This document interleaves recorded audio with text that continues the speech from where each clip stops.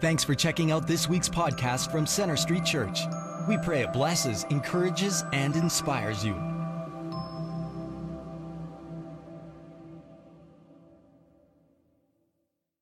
Well, welcome to all of you here at Central Campus, to those of you who are joining us online, also those of you who are meeting at one of our other regional campuses in the city. As you know, this is the Sunday we move our clocks forward and we lose an hour of sleep, which means people around you are going to be grumpy. And when they show up at church, they're going to have this stunned and sour look on their faces, trying to figure out, how is it possible on this Sunday I finally show up on time, I'm still an hour late? After the service, you'll be able to spot them easily. They're going to be out in the atrium. They're going to be standing there tapping their watches, scratching their heads, muttering to themselves and anyone else that's nearby. If they ask you, what's going on? I'll just tell them we started another service and invite them out for lunch. Just go for that. Anyways, I am concerned about you losing an hour of sleep. Many of you are going to be groggy and probably are and grumpy. And so to help us with that, I want us to pretend that the Flames are in the Stanley Cup final and they just scored the winning goal to win the cup. All right? So just imagine that, for a minute or so, or a second or so. I want you to think about that. And what we're going to do is we're going to cheer each other on. And so I want to just cheer for our other campuses, all right? They're going to be viewing here, so tuning in. So let's cheer them on. So let's cheer for our church family in Airdrie. Yay, Airdrie. All right. Let's cheer for our church family in Bridgeland. Yes.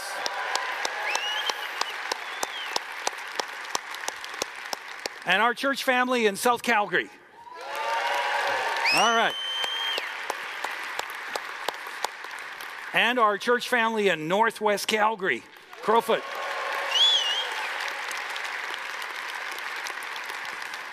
All right. Anyways, we're in a series called Christianity 101, in which we're looking at what it is that Christians believe. And today we're going to talk about the assurance of salvation that we receive from the Holy Spirit. Before we get into it, I'm going to invite you to stand again, if you would. And let's dedicate this time in God's Word to the Lord in prayer. Our Heavenly Father,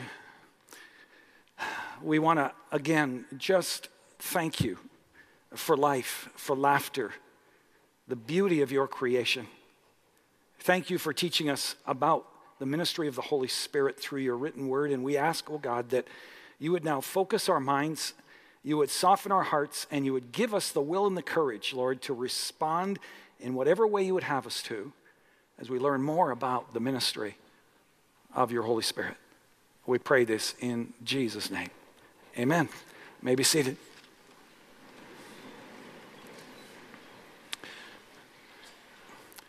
Pastor Erwin Lutzer says he has a friend in Istanbul whom he describes as a wonderful man and a devoted Muslim. Lutzer asked him one day, "Are you absolutely certain that Islam is right?" And his friend responded he was totally convinced. And then he asked, "When you die, do you have the assurance that you'll be in heaven?" And his friend said, "No. Nobody can have that assurance. We do the best we can, and we just hope that Allah will do it. But we have no idea what Allah is going to do. And I have no idea of whether or not I'm going to be there." So let me ask you, if you were to die tonight, do you have the assurance that you'll go to be with God in heaven? The Bible teaches that it is possible for Christ's followers to be sure that they are going to heaven when they die. Look at what the Apostle John wrote. And this is the testimony. God has given us eternal life. And this life is in his Son. Whoever has the Son has life. Whoever does not have the Son of God does not have life. I write these things to you who believe in the name of the Son of God. In other words, all that he stands for. Those of you who believe in the name of the Son of God, so that you may what? That you may, can you say it together? Know. That you may know, not hope so or think so, but that you may know you have eternal life. Now, you can't be any more clear than that. And yet often I have people approach me, sometimes with tears in their eyes, expressing deep concern about whether or not they are truly in the faith. They wonder if they can lose their salvation. Well, the scripture that I just read, and many others like it, clearly and definitively teaches that if you are a true believer in and follower of Jesus Christ, you have eternal life. You are secure in your salvation. The question that we need to be concerned about is not, can I lose my salvation? But am I a true believer? That's the issue. The Apostle Paul challenged the church in Corinth with this question in 2 Corinthians chapter 13. This is what he wrote. Examine yourselves to see whether you are in the faith. Test yourselves. Do you not realize that Christ Jesus is in you? Unless, of course, you fail the test. Paul's warning here suggests that there is a faith that is genuine, and there is a faith that is counterfeit. In Matthew chapter 7, verse 21, Jesus gets to the heart of what genuine faith is. He says, not everyone who says to me, Lord, Lord, will enter the kingdom of heaven, but only the one who does the will of my Father who is in heaven. A genuine faith, says Jesus, involves more than believing all the right things. It involves doing the will of our Heavenly Father. But then in verse 22, Jesus essentially says, a genuine faith, however, involves more than just doing wonderful things for God, as important as that is. Look what he says. Many will say to me on that day, Lord, Lord, did we not do wonderful things for you? Did we not prophesy in your name? And in your name drive out demons, and in your name perform many miracles? Then I will tell them plainly, I never knew you. Away from me, you evildoers. So according to Jesus, a genuine faith is more than believing, and it's more than doing. He says you can believe, and believe. You can have perfect doctrine. He says you can do. You can do miraculous things for God and still miss what is most precious to me. So what is most precious to Jesus? Well, the short answer is knowing him, having a relationship with him, communicating with him, hearing him, talking to him in prayer. On Judgment Day, says Jesus, there will be people who will have an impressive religious resume. And he says, I will tell them plainly, I never knew you. Their faith was counterfeit. Because even though their doctrine was perfectly correct and their ministry and their good works were spectacular, they never really cultivated a close friendship with Jesus. In all of this, Jesus is saying our faith can be based on a lot of good things and yet miss the most important thing. And so as the Apostle Paul says, it's important that we test ourselves. In Matthew 13, Jesus gives us such a test. He tells a parable about a farmer planting seed. In those days, a farmer would have a pouch full of seed and he would scatter it with his hands. And this is what Jesus says, beginning in verse 3. A farmer went out to sow his seed. As he was scattering the seed, some fell along the path, and the birds came and ate it up. Some fell on rocky places where it did not have much soil. It sprang up quickly because the soil was shallow. But when the sun came up, the plants were scorched, and they withered because they had no root. Other seed fell among thorns, which grew up and choked the plants. Still other seed fell on good soil, where it produced a crop, 100, 60, or 30 times what was sown. Now in this parable, the person planting the seed is God. The seed itself is the Word of God, or the good news of God. And beginning in verse 18, Jesus explains the parable that he gave. And he explains the 4 kinds of soil in his parable represent 4 different heart responses to the Word of God. The first kind of soil is the hardened soil, the pathway along the field, which represents a hardened heart that rejects Jesus. The truth of God's word doesn't sink in, not because it's difficult to understand, but because the person in question doesn't want to understand. People with hardened hearts are often critical of Christians for not being open-minded, and yet are closed-minded themselves to examining the Christian faith. Others are more open, but are looking for reasons not to believe rather than reasons to believe. Best-selling author Lee Strobel tells when he was an atheist earlier in his life, he relished hearing any news that made Christianity look bad.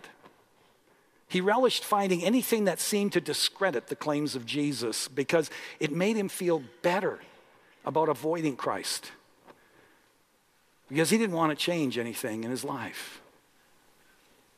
Socrates spent most of his life questioning everything. And near the end of his life, he was filled with doubt and despair because he came to the realization that the only thing that he knew for sure was that he didn't know anything for sure.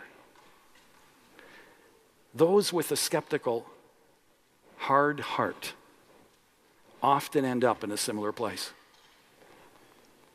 Now, the second soil is the rocky soil, and it represents a shallow heart.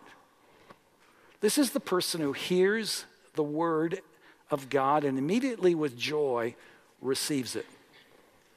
Unfortunately, he bases his decision on the benefits of embracing Christ and doesn't factor in the cost of following Jesus. In Matthew 8, we read about a fellow who was so blown away by Jesus' teaching and by his miracles, he enthusiastically approached Jesus and announced, "Teacher, I will follow you wherever you go." And if you read on a little further, Jesus basically says, whoa, boy, slow down just a bit. I mean, do you understand what you're signing up for? Have you counted the cost of what you're committing to by following me? You see, Jesus was upfront about the costs of following him. He let people know without apology that following him would cost them everything, that partial surrender was not optional. Time and time again, Jesus let it be known that being his disciple involved being all in with him. And that's one of the reasons that we read in the scriptures that many of his disciples, not just a few, it says many of his disciples, many of the people who had signed up and said, "I will follow you wherever you go, Jesus. I'm on your team." Many of it, the scriptures tell us, many of those people turned back and no longer followed him. And we see the same thing happening in our day. Sadly, a growing number of churches and pastors, often in an attempt to grow the numbers of their church, hold out all the blessings and benefits of embracing Jesus the way a salesman often offers a product to consumers. They say, "Come to Jesus and he'll fix your marriage and family. Come to Jesus and he'll heal your diseases. Come to Jesus and he'll prosper you financially. Now, Jesus can do all these things and more. It's not wrong to come to Jesus for what he can do for you. The problem is, for too many people, that's all they come to Jesus for if they're honest. They really have no interest in cultivating a friendship with him, no interest in following him, no interest in turning from sin and letting go of their counterfeit gods and putting their trust totally in him. All they're interested in is what they think Jesus can do for them. Maybe she had a deep need to belong. Maybe his life or marriage was falling apart, and he needed some support until things started going better again. Maybe she wanted to marry you, and you told her that you were a Christ follower, and you just couldn't marry her unless you were both on the same page spiritually. And so she said, okay. And she accepted Christ to please you. But now, months later or years later, it's evident her faith took no root. It's evident that there has been no heart transformation. There's no real hunger for God. There's no real passion to live for God. She did it for you. Jesus describes it this way in verse 21. But since they have no root, they last only a short time. When trouble or persecution comes, because of the word, they quickly fall away. Jesus says the shallow convert comes to Jesus for what he believes he can get from Jesus. But when his marriage or his family isn't fixed, or healing doesn't happen in the time framework allotted, or the business doesn't improve. In short, when Jesus fails to give him the good life that he thought he signed up for, or when his life starts crumbling, or his faith is tested, or his beliefs are being challenged, the person with the shallow heart quickly bails. The third soil that Jesus describes here is the thorny soil, and it represents a worldly heart. This is the person who hears the good news of Jesus and makes a token profession of faith, prays a prayer, signs up, kind of adds Christ to his already overcrowded schedule, but figures it can't hurt. But sadly, his first love is not the Lord, but rather his first love is the things of this world. The Apostle John talks about this, and he says this: do not love the world or the things of the world. If anyone loves the world, the love of the Father is not in him. For all that is in the world, the lust of the flesh, the lust of the eyes, and the boastful pride of life, is not from the Father, but it is from the world.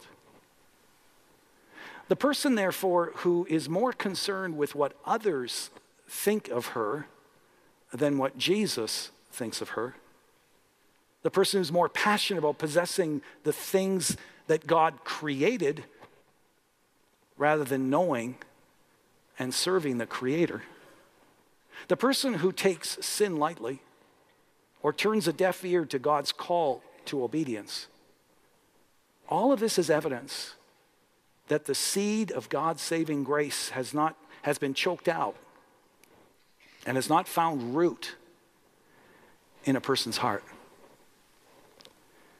And then finally, Jesus refers to good soil, which represents an open heart. Because this person's heart is humble and receptive to God, she hears the word of God, surrenders her life totally to God, and carries out the assignments of God. And verse 23 says that the end result is a large harvest, huge impact. 160, 30 times what was sown. In other words, the ultimate mark of a genuine believer is fruit bearing. When the seed of God's loving grace takes hold of our lives, our lives begin to change. Our attitudes begin to change in a good way. Now, of course, this doesn't happen overnight, but when Christ truly becomes resident in your life, you have a different mindset. You see life through a different set of glasses, as it were, because you're now following a new Lord and new King. Your life begins to reflect the love and the joy and the peace, the patience, the kindness, the goodness, the faithfulness, the gentleness, and the self-control of Jesus. Your heart begins to break over the things that break the heart of God. You are a new person with a new Lord. Now, all of this raises the question, okay, then if this is what a genuine disciple of Christ looks like, how does one become a true child of God? I mean, maybe you're here today and you're wondering about where you really stand with God. How does one become a genuine follower of Jesus? Well, turn with me to Ephesians chapter 2. Ephesians chapter 2. And look at verse 1. As for you, you were dead in your transgressions and sins, in which you used to live. Now, he's talking to Christians here. He's describing their life before they embraced Christ. As for you, you were dead in your transgressions and sins, in which you used to live when you followed the ways of this world and of the ruler of the kingdom of the air, the Spirit who is now at work in those who are disobedient. All of us also lived among them at one time, gratifying the cravings of our flesh and following its desires and thoughts. Like the rest, we were by nature deserving of wrath. The Apostle Paul teaches here that becoming a Christ follower, first of all, requires that we realize we have a problem called sin. We have all sinned, and our sin separates us from God. In other words, we are spiritually dead.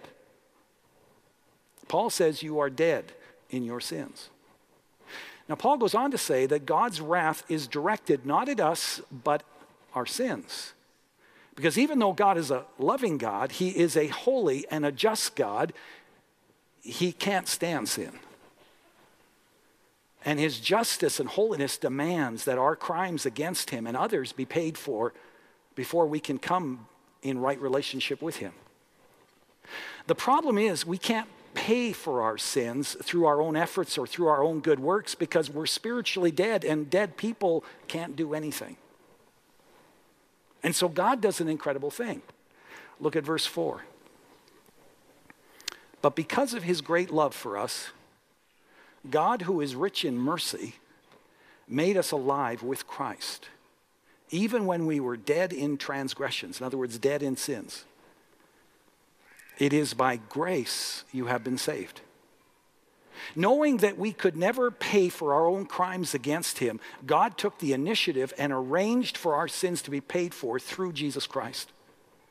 He sent his only son, Jesus, God in human flesh, to take our place of punishment, to pay for our sins with his own blood on the cross, and through his resurrection, to make us spiritually alive again, making it possible for us to have a relationship, a friendship with God. When we by faith accept his free gift, we find ourselves clean and forgiven and spiritually alive again through Christ. Paul put it this way. Look down at verse 8. For it is by grace you have been saved, through faith, and this not from yourselves.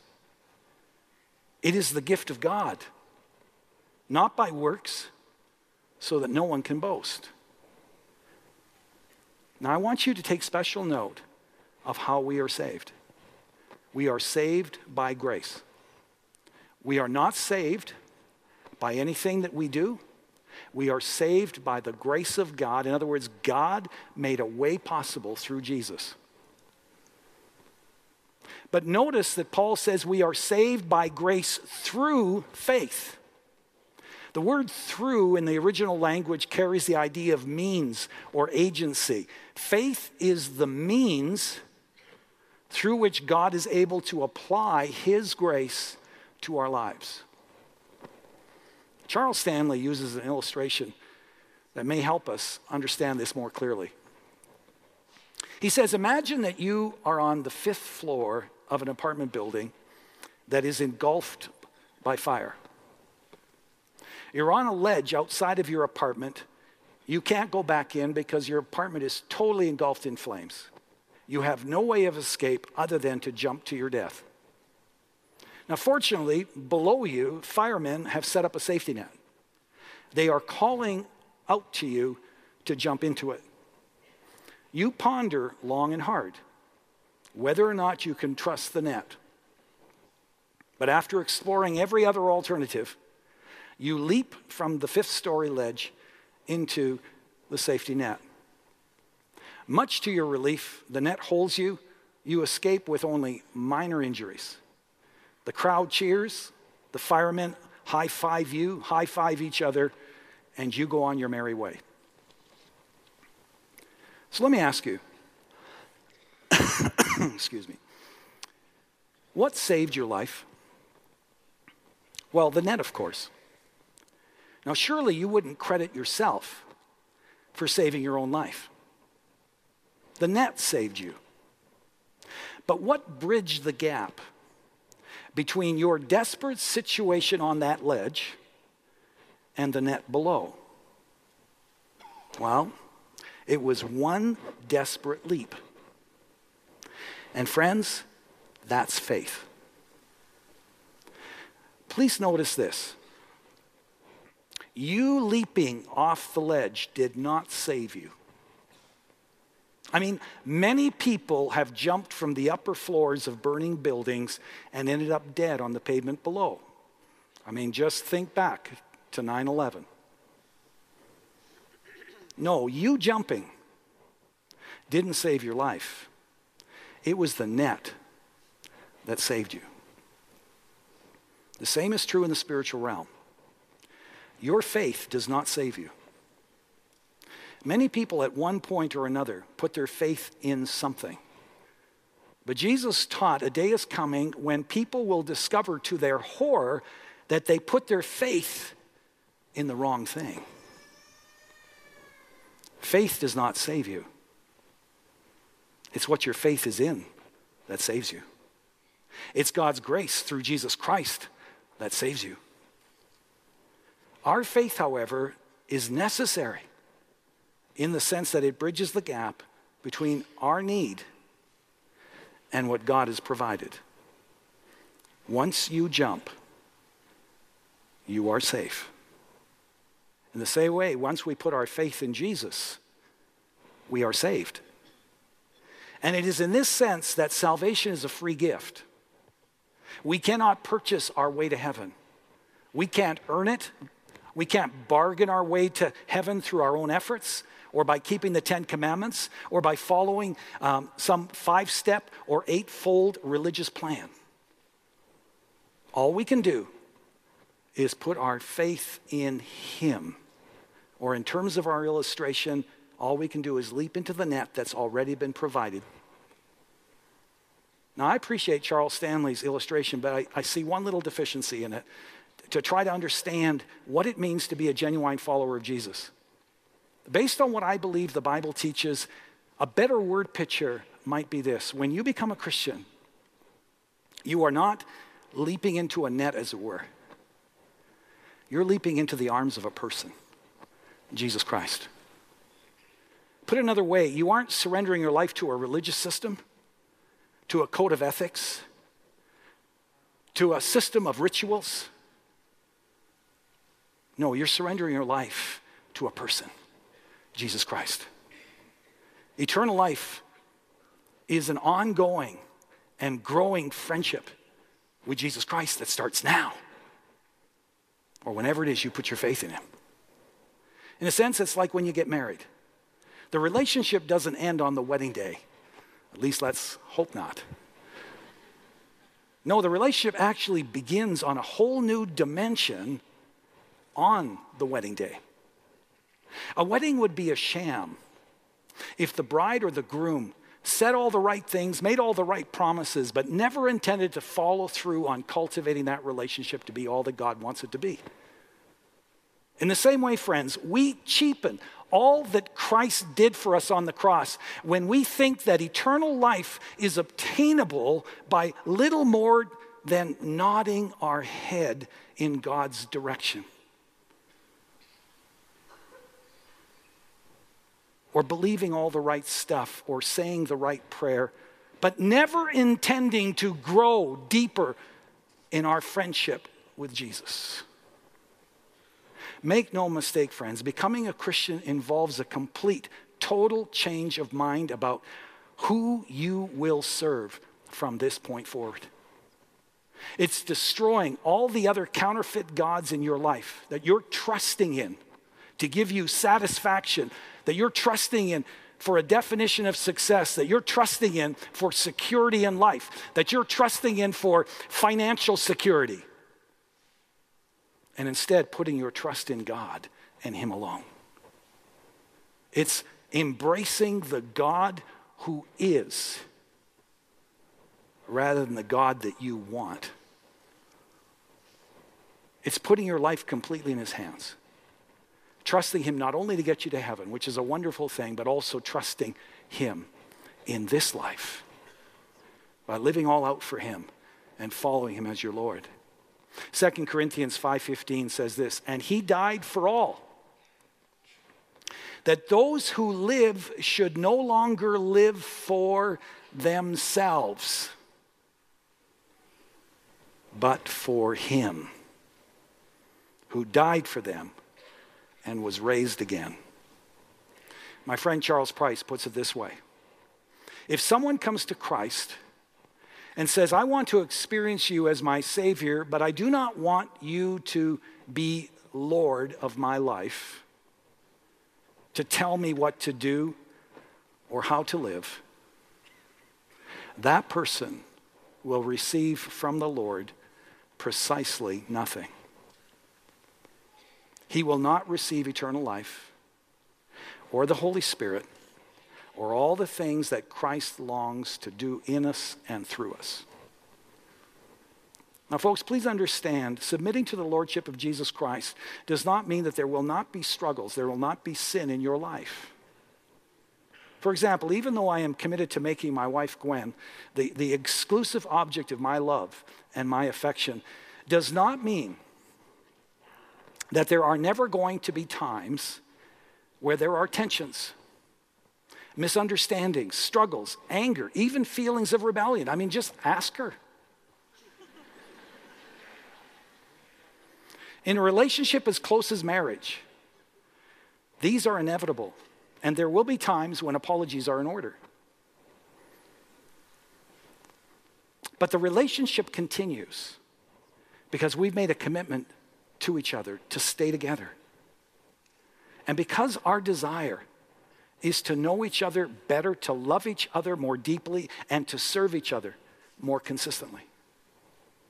Similarly, in our relationship with Jesus Christ, our surrendering to Him means that He is given a place of priority that is shared with no one else. But this does not mean there will not be struggles, no sin or failure on our part. Because we fail at times, because we sin at times, does not mean we are not followers of Jesus. For as you've heard me say so many times before, it is not the perfection of your life, but it is the direction of your heart and of your life that really reveals whether you are a believer or not. 1 John chapter 2, verse 5 says, this is how we know we are in Him. In other words, in Christ. Whoever claims to live in Him must live as Jesus did. You see, we can never live the Christian life perfectly the way that Jesus did. But if the direction, the desire of our heart, soul, mind, and strength is to know and to love God and to hate sin, if it is to live in humility and to love selflessly and sacrificially, if it is to follow the Lord obediently, we can know that we are in right relationship with God, even when we fall short at times. Look at Ephesians 1, 13 and 14. Just go back one chapter. Paul's talking here, again, to believers. And he's talking about our identity in Christ Jesus, about who we are and what God has done for us. And this is what he writes. Verse 13. And you also, now put your name in there.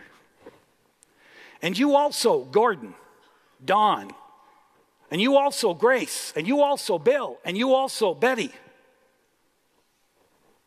And you also were included in Christ when you heard the word of truth, the gospel of your salvation. Having believed, you were marked in him with a seal, the promised Holy Spirit, who is a deposit guaranteeing our inheritance until the redemption of those who are God's possession to the praise of his glory. Now notice Paul writes, you were marked in him with a seal, the promised Holy Spirit.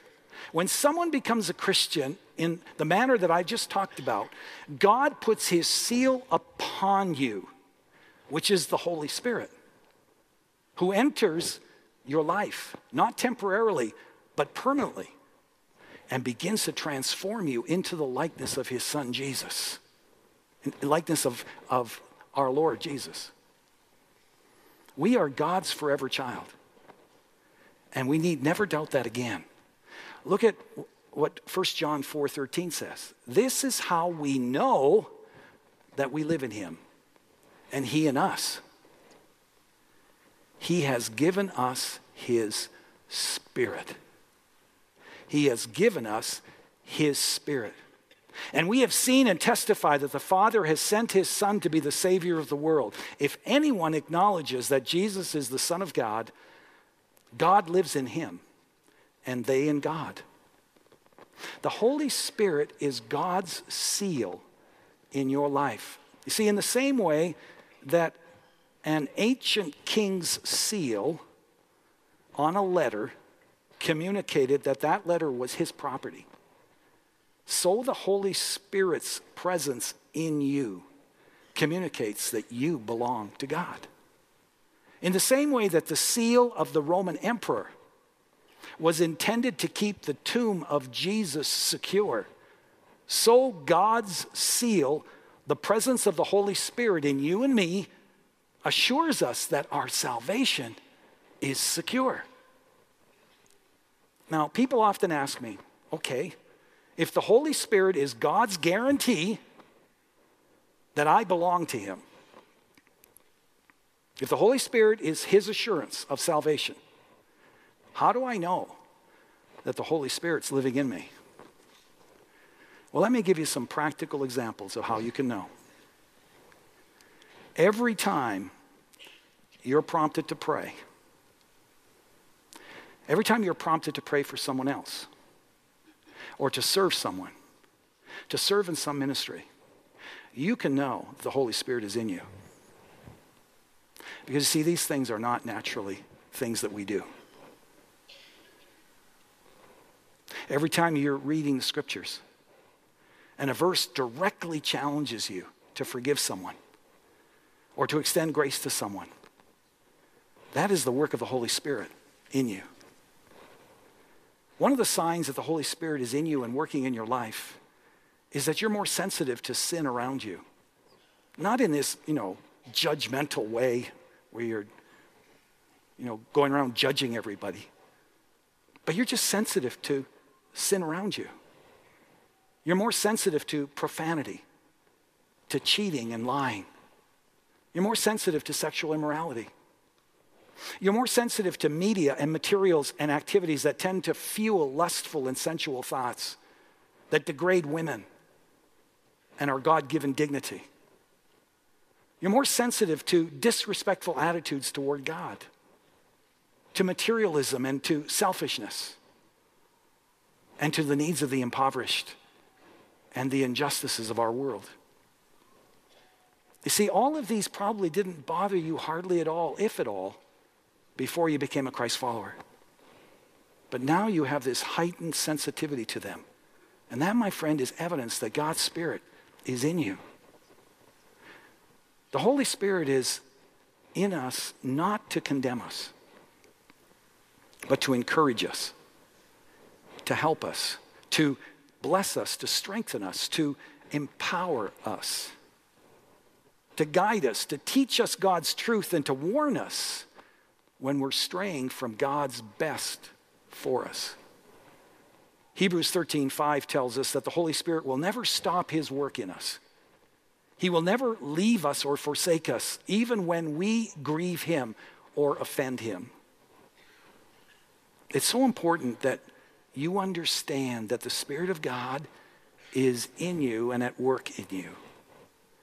Because you see, when you sin and you feel a sense of conviction about your sin, you're going to hear the evil one accuse you of not even being a follower of Jesus Christ, or accuse you and say to you that you can't be used by God. I mean, look at what you just did.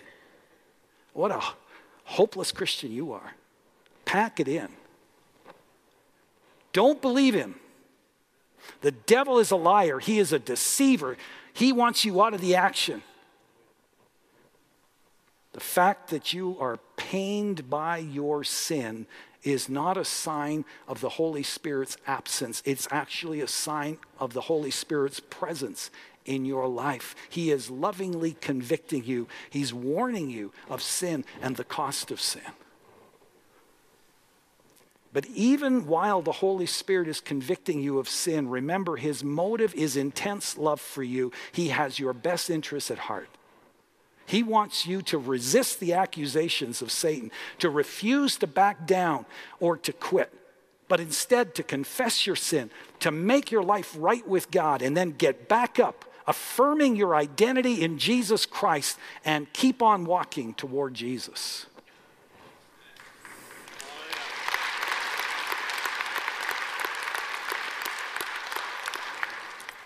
I'll close with this.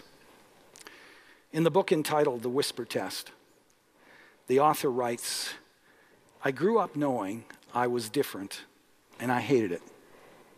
I was born with a cleft palate, and when I started school, my classmates made it clear to me how I looked to others. A little girl with a misshapen lip, crooked nose, lopsided teeth, and garbled speech. When the schoolmates asked, 'What happened to your lip?' I'd tell them I'd fallen and cut it on a piece of glass. Somehow it seemed more acceptable to have suffered an accident than to have been born different. I was convinced that no one outside of my family could love me. There was, however, a teacher in the second grade whom we all adored, Mrs. Leonard. She was short, round, happy, a sparkling lady. Annually, we had a hearing test. This is definitely old school. Mrs. Leonard gave the test to everyone in the class, and finally it was my turn. I knew from past years that as we stood against the door and covered one ear, the teacher sitting at her desk would whisper something, and we would have to repeat it back. Things like "the sky is blue," or "do you have new shoes?" I waited there for those words that God must have put in her mouth. Those 7 words that changed my life. For Mrs. Leonard said in her whisper, "I wish you were my girl. I wish you were my girl." You know, for many of you here, one day the Holy Spirit of God came to you and whispered, "I wish you were my son. I wish you were my daughter. I'd love for you to belong to me." Do you remember that day? Do you remember changing your mind at that moment? Humbling yourself, confessing your sin and surrendering your life into the hands of Jesus Christ. And since that time, your life, your heart, your attitudes, your values have never been the same. As you read his word, you've heard him whisper encouragement and his promises and his direction and, yes, his challenges and his convictions.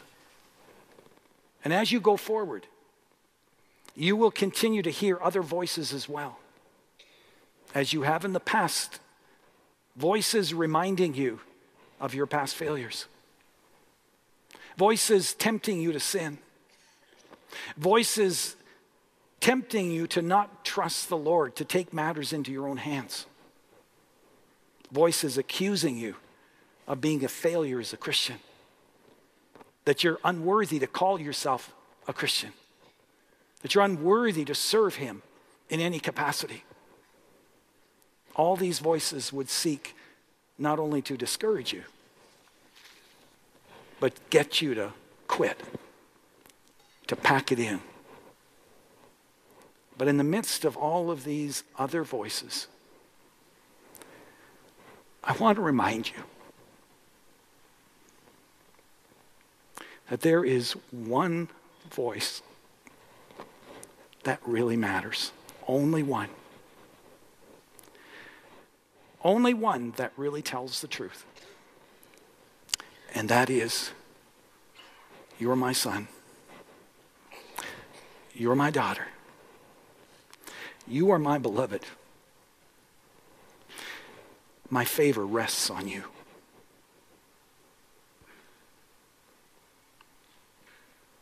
Believe it, friend. Embrace it. To the glory of God and for the sake of a world that needs our Jesus. Would you stand for closing prayer?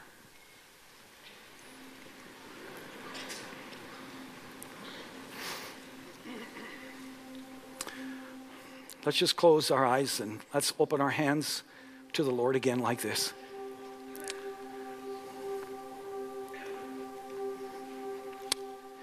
The scriptures talk about not just listening to the word, but responding to it, doing what it says. So what have you heard the Spirit say to you in this service?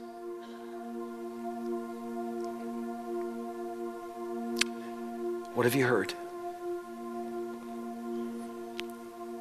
And what are you going to do about it? What steps will you take?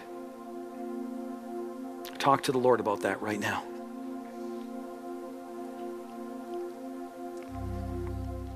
I'm aware that this message will have served to give wonderful assurance to some of you and create much spiritual insecurity in others of you. If you're not sure where you stand with the Lord, then I want to remind you that more than anything, the Lord wants you to be his child. He's made a way possible. He's extending his hands to you. He's saying, come home, son. Come home, daughter. But you've got to humble yourself. You got to own up to your sins and your regrets. You have to take that leap of faith.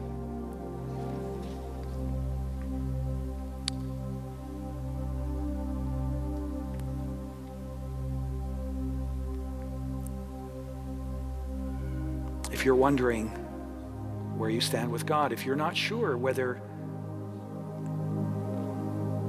your faith is genuine, if you have questions that you'd like to talk to someone about, I'm going to encourage you to make your way up here. A prayer partner will gladly pray with you or answer questions that you may have. Some of you may just want to come up here and just spend some time, extended time with the Lord in prayer.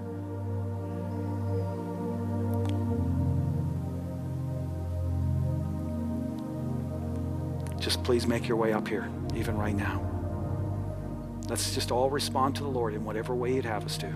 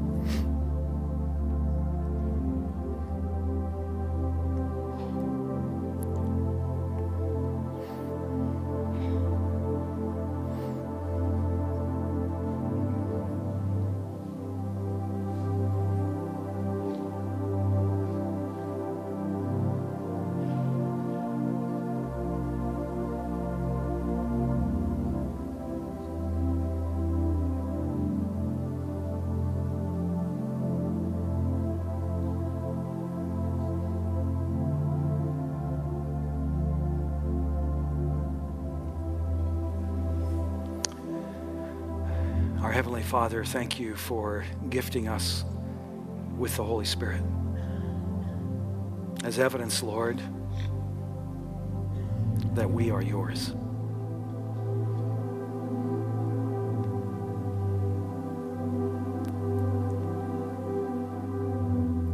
We have the God of the universe, the Father, Son, Holy Spirit living right in us, wanting, Lord, to live through us. I just pray, oh God, that you would not only give us assurance that that is a fact, but Lord, you would open up our understanding of all that you want to do in us and through us for your honor and glory.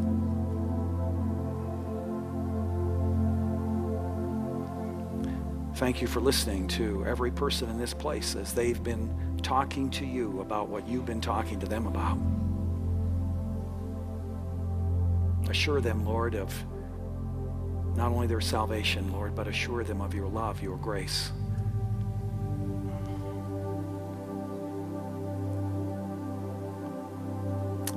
And grant them, Lord, your peace and your joy. For I pray it in the precious name of Jesus. And now may the Lord bless you and keep you. May the Lord make his face to shine upon you and be gracious to you. The Lord lift up his countenance upon you and give you his precious peace. In the name of God the Father, the Son, and the Holy Spirit. Amen. Amen. Thanks for listening. We hope this message has impacted you. We'd like to challenge you to take it one step further and get connected. For any questions or prayer, please visit our website at cschurch.ca. You can also like us on Facebook or follow us on Twitter.